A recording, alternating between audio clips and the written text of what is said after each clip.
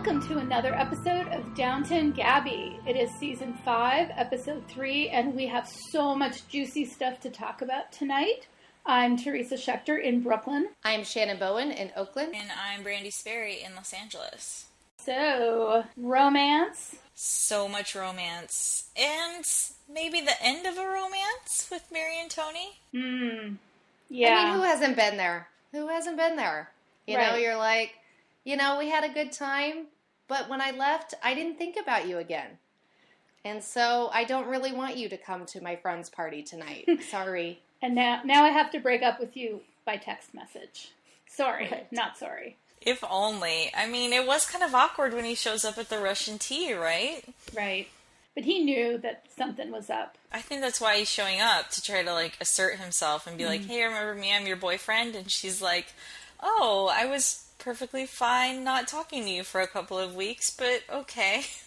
I guess that's why all of these terrible books about how to be a player and how to pick up ladies have been written, because obviously maybe some men's instincts are just really bad. Well, I'm not saying those books are teaching good instincts, but sorry. But they're preying off of that same insecurity that he's displaying here. Right. And it's like, don't be needy. That's just not going to work, especially for Mary. That's not attractive to her. No, what you need to do is you need to go off to war. You need to be in a ditch for a while. Then you need to come back with a new wife, fiance, and then she'll remember that she loves you. Remember when we did that podcast about Lavinia and we called it Farewell to the Speed Bump?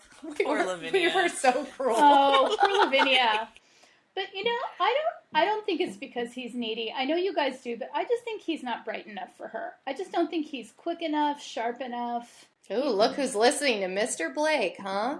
You've been reading Mr. Blake's online journal, huh? I think that's part of it, and I think he flat out kind of worships her. Like, all of his interactions with her, like, you're perfect, you're the sun, you're the moon, you're the stars.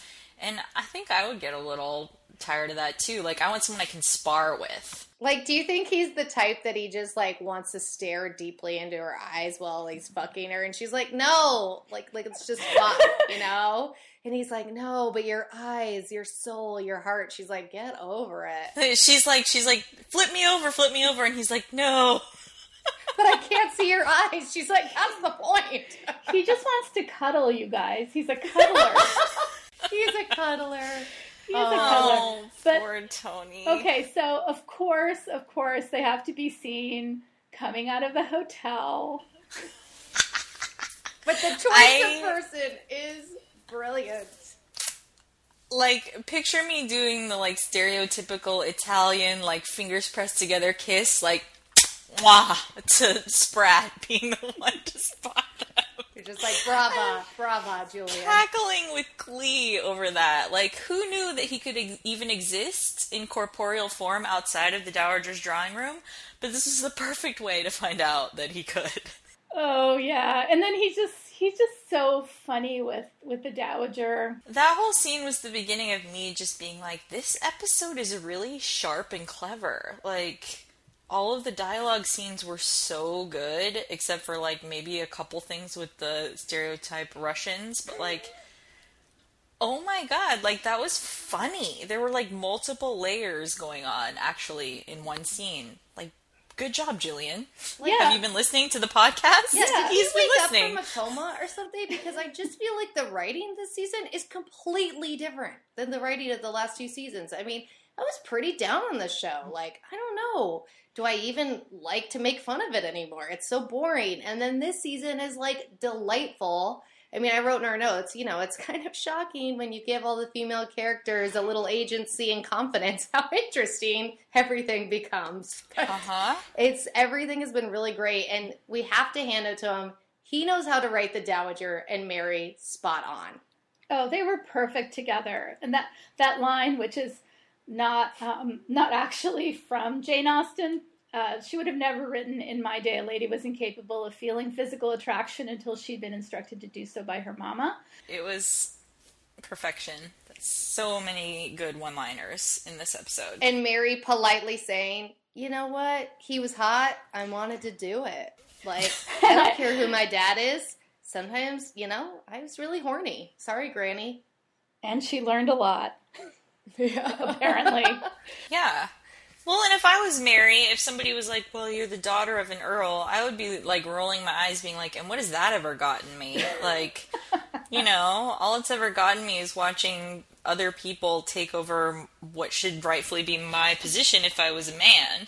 So I'll do what I want, man. And I'll be on top if I want. I don't care if you want to look in my eyes or cuddle all night. I let my hair down. I'm assuming that her diaphragm worked out okay, but can we just talk about asking Anna to hide it somewhere? It's ridiculous. I'm covering my face with my hands because I just was like, come on. And I hope she cleaned it. I have so many gross thoughts in my mind. And then, like, just imagining Bates's look of disapproval and confusion. I mean, is he going to know what a diaphragm is? I'm not sure.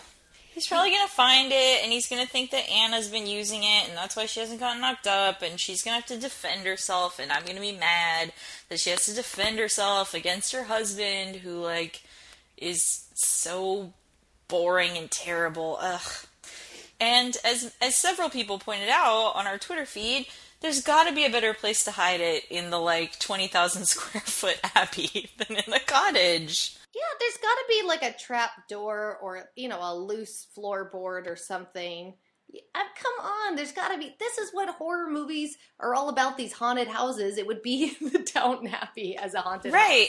Well, and Anna's the one that helps Mary dress all the time, so can't you just, like, I don't know, tack it to the inside of a dress or something? Is anyone else going to be looking at that? It doesn't make any sense. It doesn't make any sense except that Bates is going to need to find it and misunderstandings will ensue and all of that. Somebody on Twitter said that there were a lot of misunderstandings about what the thing actually was, and apparently people were tweeting at her that they thought it was a used condom. Ew. Get your shit together, people. Yeah, we've been assuming that it's a diaphragm because I don't think there's any other assumption to make at this point. So I don't think a woman could buy condoms, right? She would only be able to buy a diaphragm. Yeah, oh yeah. Yeah, it's a diaphragm. No doubt. Yeah. Or a cervical cap, if you will. I just got some funny images in my mind thinking about what Bates would assume it is if he doesn't know it's a diaphragm. He's like, it's a thimble, and he's using it to, like, put buttons back on Lord Grantham's coat. It's a stopper for the sink. It's a saucer of some kind. Speaking of romance, okay, my favorite romance of the episode is Cora and the Tan Man. Yes. I loved it. I loved it too. It was great. And by the way, do you notice that all the women are dressed better when they're in London? I loved Cora's outfit so much. I was admiring a lot of the outfits on this episode. I was feeling like we had gotten through a sad time of two baggy dresses, and finally things were starting to look pretty again. Oh, Mary's nightgown and shawl in the hotel room. That was beautiful. Oh, so pretty. Yeah. And Cora's blue dress with what was it, like an orange coat or something? Yes. I love great. the bold combination. Yeah.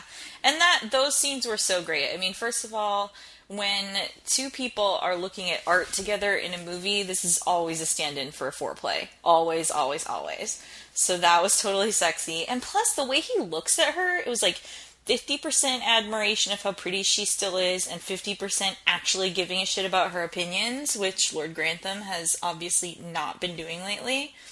I loved it. And 10%, like, he wants to bone her so bad, and it's really hot. No, he's Richard E. Grant. He can't help himself. He's hot for an old dude. I mean, I'm just saying it.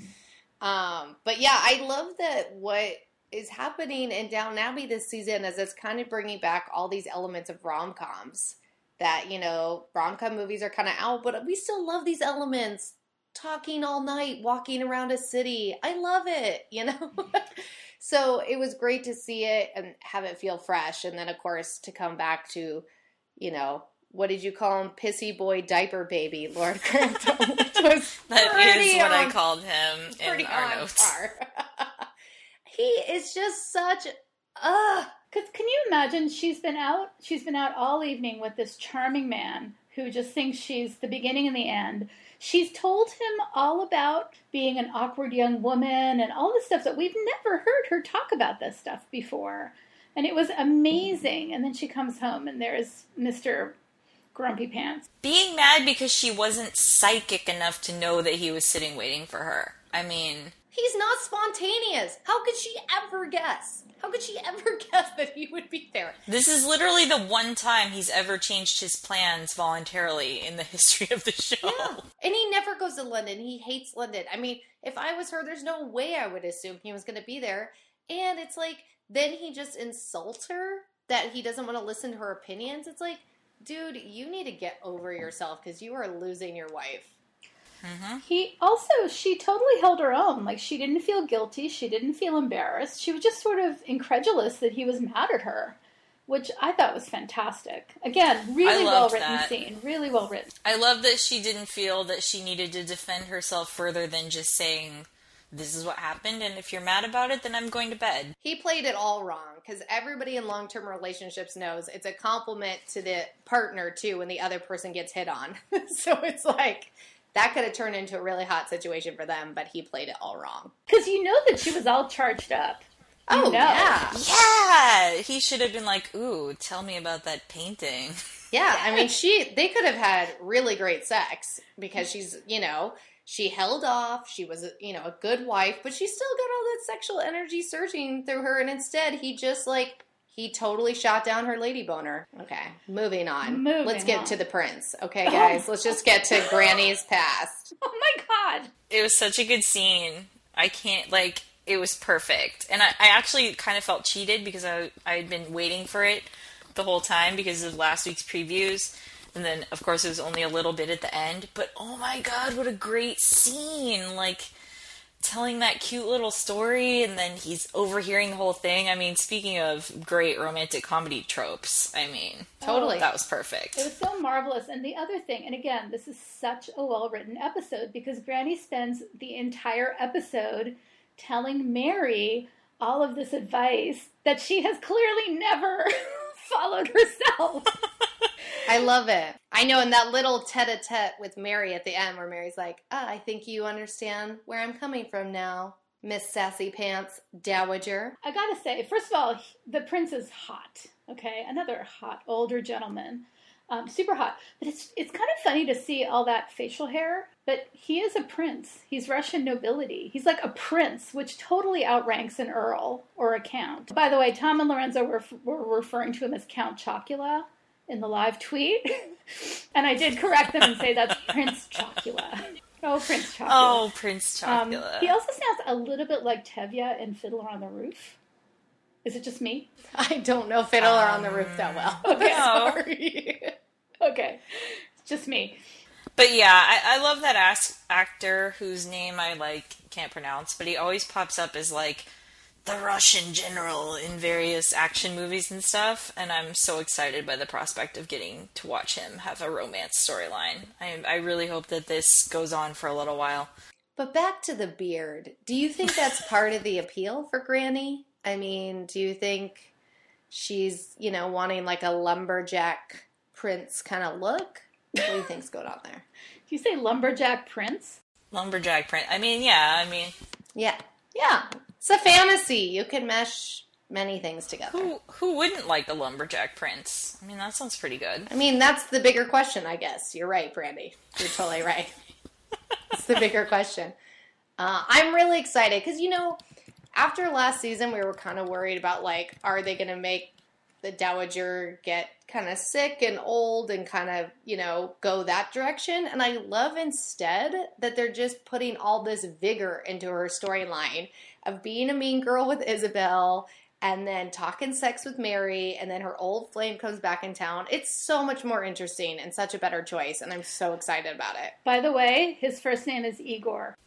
That's amazing. Our Twitter friend Hillary said that Lord Grantham called them Ruskies. I didn't remember that. But she writes, Julian, you anachronistic dummy, it's not the Cold War. Is that anachronistic to call them Ruskies in 1924? I don't know. I'm sure that Lord Grantham was, on the edge with all ethnic slurs. So He probably invented the term Ruskies. So, what do you think happened with the Dowager and Prince Karagan? I'm thinking a kiss in a hallway. And maybe like bodies pressing against each other kind of kiss, you know? But all their stiff formal clothes kind of got in the way. But I imagine there was like a hot one-time kiss. And that's as much as they would ever do. I'm picturing the library scene from Atonement. Oh my god, that's the best scene. That is the best sex scene in history. It's great on the page, in the book, and it is great in the movie. So, wow. You just went for the top. Wow. Good. That was awesome, Brandy. I mean... note to the readers, if you haven't read Atonement, just read it for that sex scene and probably I'm just saying, young Maggie Smith was such a babe. Like, she would have been turning some heads in Russia, for sure. But we need to talk about the dark side of love, which is Edith becoming a baby snatcher. Guys, who thought? This is getting really bad. Did we all think that she had stolen the baby? I thought she'd really stolen the baby. I was like, Brandy is a prophet. She stole that baby. Oh my god. But guys, she's gonna steal that baby. I think it's still gonna happen. Like, I think this is like pushing her over the edge, and it's making it really hard to be on Team Edith, because I'm like Team Mrs. Drew at this point. I'm like, she doesn't know what's going on. She thinks this crazy lady is gonna steal her adopted daughter. It's bizarre. Mr. Drew needs to just tell his wife the truth and stop telling her she's daft and weird, because I get very bristly every time he insults her. But it's also weird because we haven't seen Edith in the same room alone with the Dowager, and Lady Rosamund is nowhere to be found. And it's like, Edith needs an intervention. She needs the women in her life to come around her and say, you need to get it together. Because she's losing it, guys. She's spiraling. She's already burnt down a house, and she almost stole a baby. So, and we're only 3 episodes in, so it's not going well for Edith. I'm not loving her clothes. Not loving them. She needs to get to London more. Well, you dress better when there's a man you're interested in. We all know that. Taking you to Rules for lunch. It's true. True. And I just felt bad because I think Cora sincerely wanted her to come along to London, wanted her to get out of the house. And how often is someone that sincere with her and she was just like, I have to watch Marigold, like a freaking crazy lady. I mean, her parents need to notice what's up. I mean, she's about ready to give birth at the prom and they're like, oh, she's just put on some pounds. No. She's gonna steal a baby and murder Mrs. Drew and burn down the house. You need to pay attention to your daughter. I really want to be sympathetic to her pain, but at this point, isn't this kind of the best case scenario for keeping it secret? She can't go more than a day or two without seeing her daughter just to let things smooth out. She's gonna be there theoretically forever. Just slow your roll, girl. I will say big points for Team Edith, though, when she asked about Mary's sketches. I just feel like everybody was taking... everybody's been watching Mary for years, and they've all learned how to throw shade like her, because there was so much throwing shade in this episode, and I loved every second of it. And later when Tom was like, yeah, I didn't believe that for a second. So good. You know what I loved on Twitter during our live tweet? The euphemism... Liverpool advice or going to Liverpool. Yeah. Shannon, what did you tweet? You bet $20 that the Dowager would be... What was it? Yeah, so I tweeted that I bet everybody $20 that by the end of the season, the Dowager will be asking Mary for Liverpool advice. She's going to get back in that saddle, guys. So speaking of Russians, let's talk about Miss Bunting. Oh, God. Why does she need to be invited up into the main house every time she shows up to tutor Daisy? There's no reason for this. There was no reason for her to be there with those Russian people. Even Tom was, very half-hearted about wanting to defend her. He's like, oh, she didn't... fuck it. In a really well-written episode, that was this very unnecessary piece of business, dragging her upstairs. It was a terrible scene. Just to insult the Russians and then hustling her out again. Yeah. That guy was a second from literally tearing hair out of his head because he was so mad about whatever she had said. It was really over the top and bad. but then they're like, oh, please come see the relics, and he just got all weepy. Yeah, weirdly, one of my most popular tweets was that, like, lessons learned, rich people like to buy other rich people's stuff. Because that's literally all that scene told me, was like, well, they were also rich from another country, so we brought back these relics. And you are also rich, so you will also appreciate them. Let's all cry for your lost wealth from your destroyed country. And go get some more lemon, please. We're running out of lemon. So our Twitter friend, Elle Conley, is now lobbying quite heartily for a Fuck You, Miss Bunting segment. So I don't want to be the one to second that motion, but... I don't want to be quite there yet, because she also was so encouraging of Daisy this episode. I'm torn. I don't know if I could do a fuck you, but maybe just damn you. Like, just come on. Just have better manners. How about get a grip, Miss Bunting? Get a grip, Miss Bunting. I like that. Hashtag get a grip, Miss Bunting. It's got some poetry to it. I have a pet theory, you guys. Julian Fellows does not like the lower and middle classes not respecting their betters. Mm-hmm. Mm-hmm. So the only people he writes nicely are the servants. And all the other middle class people he writes as like horrible human beings. Yeah. And a lot of them are like cheats and just, really awful people. You're totally right. And the servants worship serving, which is kind of ridiculous. Right. Except Thomas, who gets a lot of grief and doesn't get a boyfriend again. Mm-hmm. And I know, and maybe getting a drug problem. I'm really worried. What was that? What was that? Guys, I'm really worried. I do not want to watch an after-school special about his, laudanum shooting problem, or whatever it's going to be. Yeah, that's what I thought. But the phone call was something about he wants to change his life or something? Yeah, it was like, I saw your ad about going on an adventure or whatever the hell. I mean... Is this just a drug dealer putting ads in the paper? He did get swindled by the black market. He's going to sell that stuff on the black market, and then it was all full of, flour or something. He doesn't make good decisions, guys. He does not. So, I know you guys don't really want to talk about Mrs. Patmore, so we don't have to, except that I still like her and she's sweet, and it just makes the memorial committee look like a bunch of mean girls again. Yeah, I mean, she had a couple of great scenes, obviously, but, I mean... It's just sad, and I was a little annoyed that the storyline seemed more an excuse to deal with Mrs. Hughes and Carson's interactions with each other than to actually explore Mrs. Patmore's grief. So that was my irritation about it. Let's get a new kitchen gadget in there or something real to talk about, because this is a boring storyline. All right. She deserves better. All right, well, let's move on to Miss Baxter then. I weirdly loved her little, bitter monologue. What was the line that she said? I had abandoned everything I believed to please a worthless man. The way she said that with so much anger buried underneath her, very stoic face, I loved it. This is maybe fan fiction territory. Is in a few months, Mary and Baxter, they're stuck in a storm at the pub and they just have to drink all night and bitch about men. Wouldn't that be great? It'd be so fun. Mary and Baxter? Yeah. Okay. They've had their adventures up and down with men. Mary's well, at least you didn't die in your bed. Or die in a car when your son was born. I mean, she's got some shit to bitch about. Mary's the Black Widow. Shannon, I see in the notes you're requesting a scene of Baxter and Mosley running to each other in the rain. Yeah, that's how I want this season to end. Is cue the music, they're running to each other in the rain.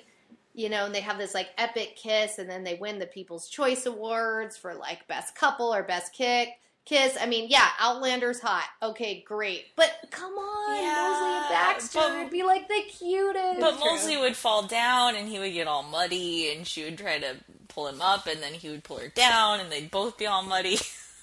It'd be like that scene from While You're Sleeping on the ice with mud. Yeah. Exactly. I see it, and I love it. And come on, wouldn't that be so cute? Let's do that. That sounds great. Who else do we have to talk? Do we have to talk about Bates? Can we just agree that we're just going to kill ourselves if this goes on any longer? Yeah, this is my note. If I have to listen to him describe his errands for one more episode, I will kill myself. And in my suicide note, I will blame Mr. Bates. And that's all I have to say. There's just no more boring sentence than, I made inquiries at a shoe shop. I mean, why? What?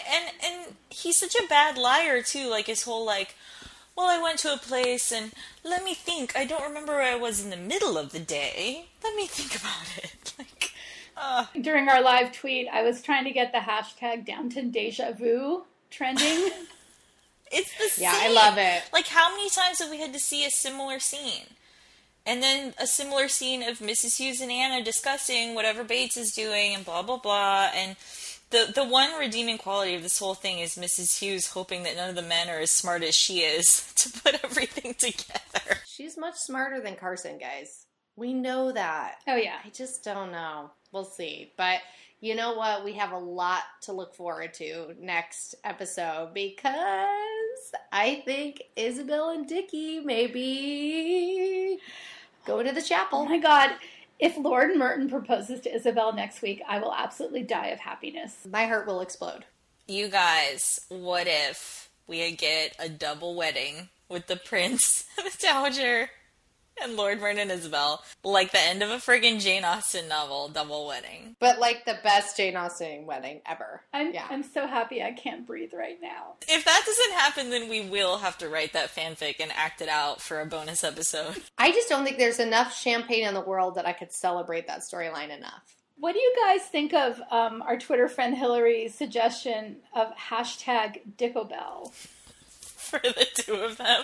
Yes. It's got a great ring to it. I was also trying to figure out something for Cora and the Tan Man, Simon, but I came up with these really awkward sounding things. So, Corryman.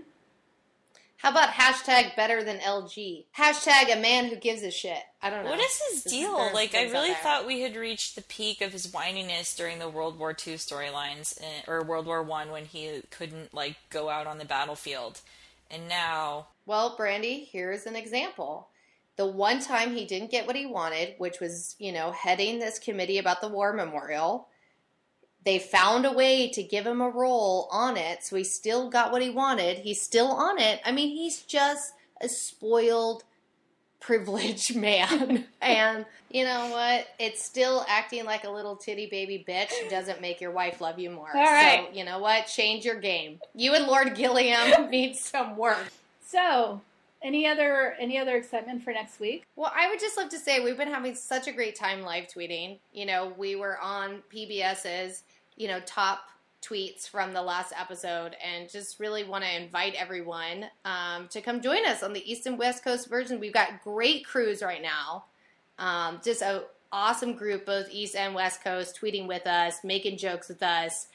It's a lot of fun. So I kind of hope we get some more people because it's a party every Sunday. So yeah, totally. And it's East Coast versus West Coast. So I want the East Coast crew don't even try. That's not even fair. Don't even try. Because East Coast gets Tom and Lorenzo, which brings people out, and the West Coast has to, deal with it. It's just us plebeians out there making jokes, but there's some good jokes out there. I'm loving our West Coast crew. And you know what? Don't be shy, everybody. Throw your best jab out there. Tag us in it. Throw it out there again. It's great. It's a lot of fun. All right, so we've got one fabulous thing to end our show. So I will go first. I want to highly recommend anyone who likes Downton Abbey will love a show called Miss Fisher's Murder Mysteries. It is available on Netflix, on Amazon Prime, on Acorn, and a bunch of other places, and it is about a lady detective in 1920s Australia who solves crimes. She's rich, she's beautiful, and she has lots and lots of unapologetic sex.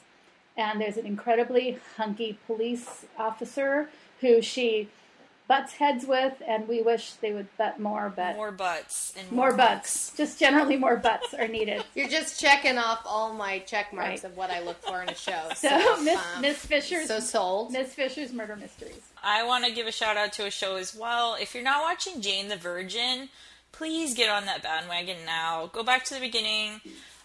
every single episode, they've had like 10 or 11 episodes so far, and all of them have just been beautiful, funny, warm. Just it's a true soap. So the plot goes along at an amazing pace, but they make it work.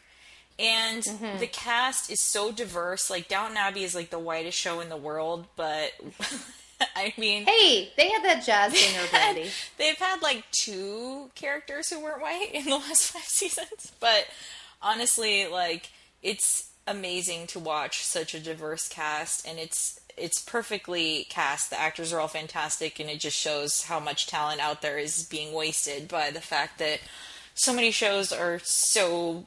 lily white, and Gina Rodriguez is amazing, so everyone should watch that show.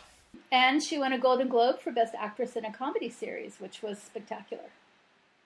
An amazing speech. And I have to say, one of my favorite things about the show is the wonderful mother-daughter relationship, which I feel like is so much deeper and more real than I've seen on any show recently in a long time. It's really refreshing. So mine, I'm going to throw podcasts into the mix.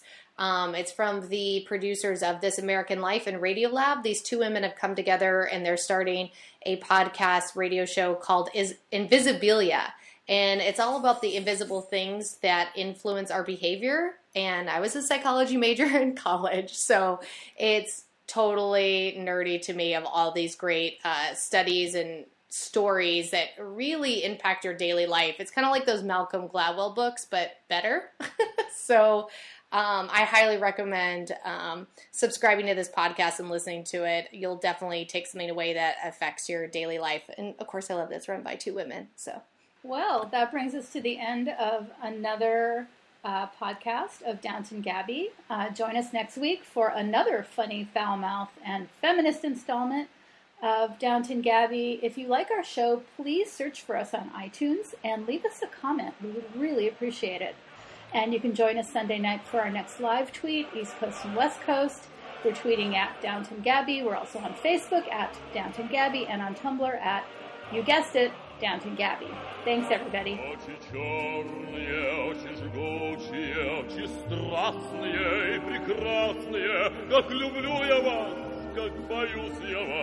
Знать увидел вас я не в добрый час. Очи черные, очи пламенные, и манят они в страны дальние.